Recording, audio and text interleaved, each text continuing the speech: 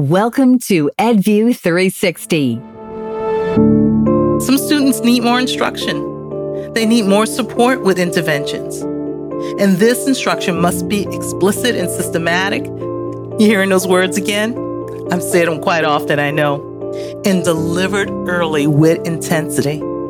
I know that I'm sounding like a broken record, but equity means that we provide students with the exact quality of instruction that is necessary for growth and learning. Here's our host, Pam Austin. This is Pam Austin. Welcome back to the EdView 360 podcast series. We are so excited to have you back with us. I'm conducting today's podcast from my native New Orleans, channeling the heart of Voyager Sopris Learning in Dallas, Texas. Today, we are going to do something a little different. We're going to talk about a subject close to my heart, equity in education, and why ESSA-rated solutions are so important in closing learning gaps.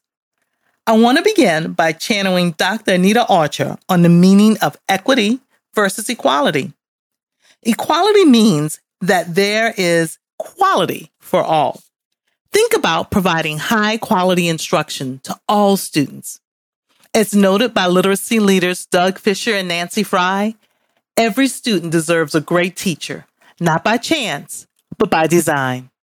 Helping educators grow in their craft so they become that great teacher students deserve and equipping them with proven solutions will set the stage for instructional equality. Equity would be ensuring individual student needs are met. Think differentiation. Students come with us with varying skills, so their needs will vary as well as their strengths and weaknesses. As educators, our goal is to respond to students with the instruction and intervention needed in order to provide equity in education. Students may not always get to the exact same place and may not attain the exact same level of proficiency, but the research is clear. As quoted from Dr. Louisa Motz's 2020 updated report, Teaching Reading is Rocket Science, researchers now estimate that 95% of all children can be taught to read by the end of first grade, with future achievement constrained only by students' reasoning and listening comprehension abilities.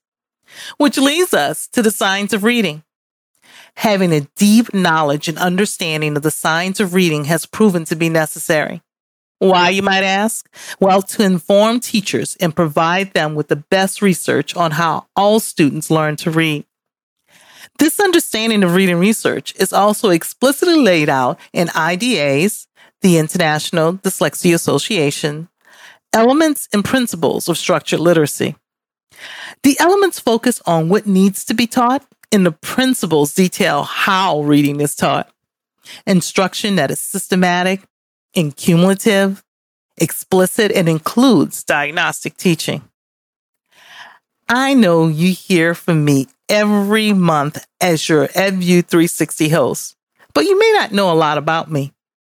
The first 17 years of my career began in New Orleans, teaching in the Archdiocese of New Orleans as a fourth grade teacher for 3 years, and then in New Orleans Public Schools for the next 14 as a teacher, reading interventionist, a reading coach, and then a district literacy facilitator before working with Cambium Voyager Sopris Learning for over a decade now.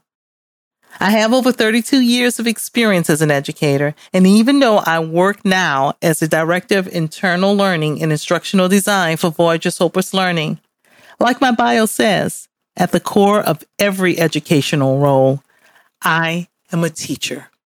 Simple as that.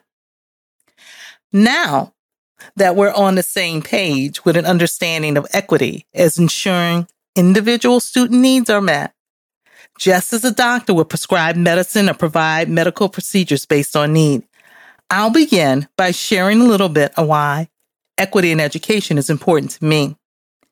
I have worked in supporting schools and districts with varying levels of needs and challenges. These educational institutions may have included students in high-performing or low-performing schools, students in high, medium, or low socioeconomic status. I've worked with students in general education, special education, and with English language learners as well. One thing that has remained the same is the varying needs of students. Every class or group of students I have taught or supported has shown me that instruction cannot be a one-size-fits-all. I tried that early in my career and found that I was not reaching all of my students. My Latoyas and my Benjamins, who I spent a great deal of extra time working with, were not getting it. I was teaching, but guess what? They weren't learning. I was not meeting their needs, and I did not understand why until I learned what I didn't know and needed to know and really need to deeply understand.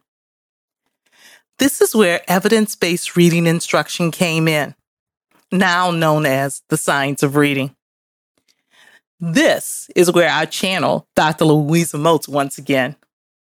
She has said, the body of work referred to as the science of reading is not an ideology, a philosophy, a political agenda, a one-size-fits-all approach, a program or instruction, nor a specific component of instruction. What is it then, you might be asking? Well, the science of reading embodies a knowledge base for instruction so that educators understand when and how to move forward when any of their students struggle. I came to realize that my efforts did not provide all of my students with the great teacher they deserved. The use of targeted evidence-based strategies that were systematic and cumulative, explicit and diagnostic, would have given my students what they needed to attain equity in education, to set them up for success in life. That's the goal there. I am overjoyed to say that this state of my instructional deficit did not last long, all thanks to an introduction to Letters, Language Essentials for Teachers of Reading and Spelling Professional Development, authored by Dr. Louisa Moats, in the enlightenment of evidence-based instruction nearly 2 decades ago, and since then, co-authored with Dr. Carol Tolman. I now had tools in a backpack of knowledge to ensure that I had a positive impact on my students, all of my students. This understanding opened the door to equality through quality of instruction. I'm going to say that again. This understanding opened the door to equality through quality of instruction, leading to equity, giving every student what they needed to learn and grow and have positive outcomes for the future, and to supporting teachers to do the same. Let me take a moment now to make an acknowledgement of recent events. During the quarantine, we got to see a different side of student life than we had seen before regarding equity in a different way. We dealt with students that did not have access to electronic devices or to the internet, students that may not have wanted to show where they lived during a live synchronous lesson, students whose home life may have made it difficult to learn, and students that wanted to go to school simply because they wanted to eat. As educators, we have to take all of that into account. It has been a difficult time, and I applaud your efforts and want to say to every one of you, thank you. Shifting gears back to ESSA. You might ask the question, how does equity tie to ESSA? For those of you that may not know a lot about it, ESSA is the Every Student Succeeds Act, which is a law that was signed into effect by President Obama on December 10, 2015. It replaced No Child Left Behind and is the nation's main education law for all public schools. The law was designed to provide equal opportunity for all students. These students fall into 4 key groups: students in poverty, minorities, students who receive special education services, and those with limited English language skills. Under ESSA, states get to decide the education plans for their schools within a framework provided by the federal government. The plan must include a description of the following. Listen closely. Academic standards, annual testing, school accountability, goals for academic achievement, plans for supporting and improving struggling schools, and state and local report cards. There are several more requirements for states and school districts, but these are most common for issues that will most directly affect many students with challenges in learning and building the skills necessary for success in life. ESSA also provides funding for literacy programs and other grants that can help students succeed, and it encourages innovation. Innovation, what a wonderful word. Innovation in how schools teach kids. This means your school district may have the money to purchase solutions that are proven and backed by the science of reading and will really help to close those learning gaps. That's what we want for our students anyway, right? Let's talk about some accountability indicators. ESSA requires each state to choose a minimum of 5 ways to measure school performance. The first 4 are academic indicators that are mandatory. Listen up. Academic achievement, academic progress, English language proficiency, and high school graduation rates. Now, you might be asking, what does that mean for me? What does it mean for you? As an educator, you may have access to grant money to acquire proven solutions that are backed by the science of reading. Solutions that follow the structured literacy approach and is effective for all students. Why are ESSA-rated solutions so important?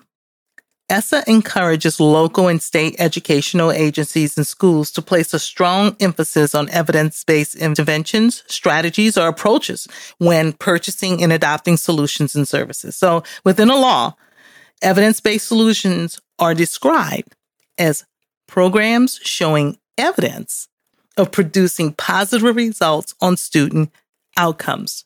We want to know that it works. Specifically, the type of evidence backed by formal research and studies. How are solutions graded by ESSA? They fall into 4 categories. ESSA defines 4 tiers of evidence.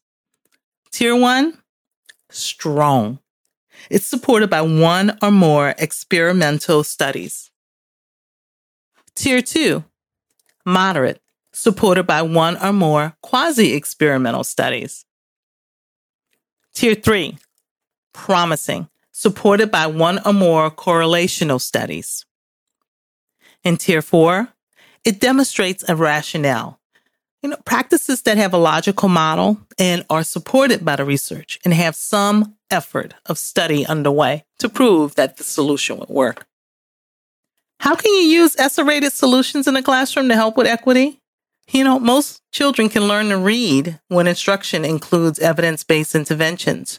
Remember the 95% of students who can learn to read? That quote from Dr. Louisa Moats? The interventions should include assessments that match the academic needs of students. This is where that quality of instruction plays a role in equality. Some students need more instruction. They need more support with interventions. And this instruction must be explicit and systematic. You hearing those words again? I've said them quite often, I know. And delivered early with intensity. I know that I'm sounding like a broken record, but equity means that we provide students with the exact quality of instruction that is necessary for growth and learning. I'll share an example with you. The science-based Voyager Passport program was built to address diverse learners with reading deficits and provide these students with the skills critical to becoming successful readers. Passport is an ESSA strong-rated solution, which is the highest tier you can give an intervention program. Here's a brief sample of some of the strategies in Passport. I'll model a few for you. I'll start off with a phonological awareness lesson from Passport Level B, that's first grade. Early on in this intervention, listen as I introduce an activity that will help students practice listening to sounds and repeating them. I'll say a word. You'll repeat the word twice and say the first sound you hear in the word, like this. The word is pen. Pen, pen, p. Very good. The word is shot. Shot, shot, sh. Very good. The word is medicine. Medicine, medicine. So those are just a few examples of listening to words and isolating that initial sound. That was initial sound segmentation. Do we have an example of maybe a phonics lesson? Yes, here is an introduction in a higher level. Level F. Here is an example from Level F of 5th grade, early on in this intervention. I'm introducing the letter combination IGH. Now, I know you can't see me, but I'll have a visual for my students with that letter combination written on it, maybe with the use of a whiteboard or a classroom board that you have available. Or if you're working virtually, you'd have that on a screen for students to see. The sound for this letter combination is I, as in high. What's the sound for this letter combination? I would listen and hear all of my students repeat that. I want you to write the letter combination and say the sounds that it makes 3 times. I.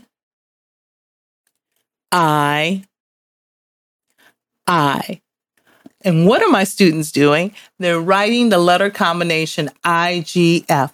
They are imprinting that letter pattern inside their brains. Those are just a few examples of some of the strategies that are taught in Passport.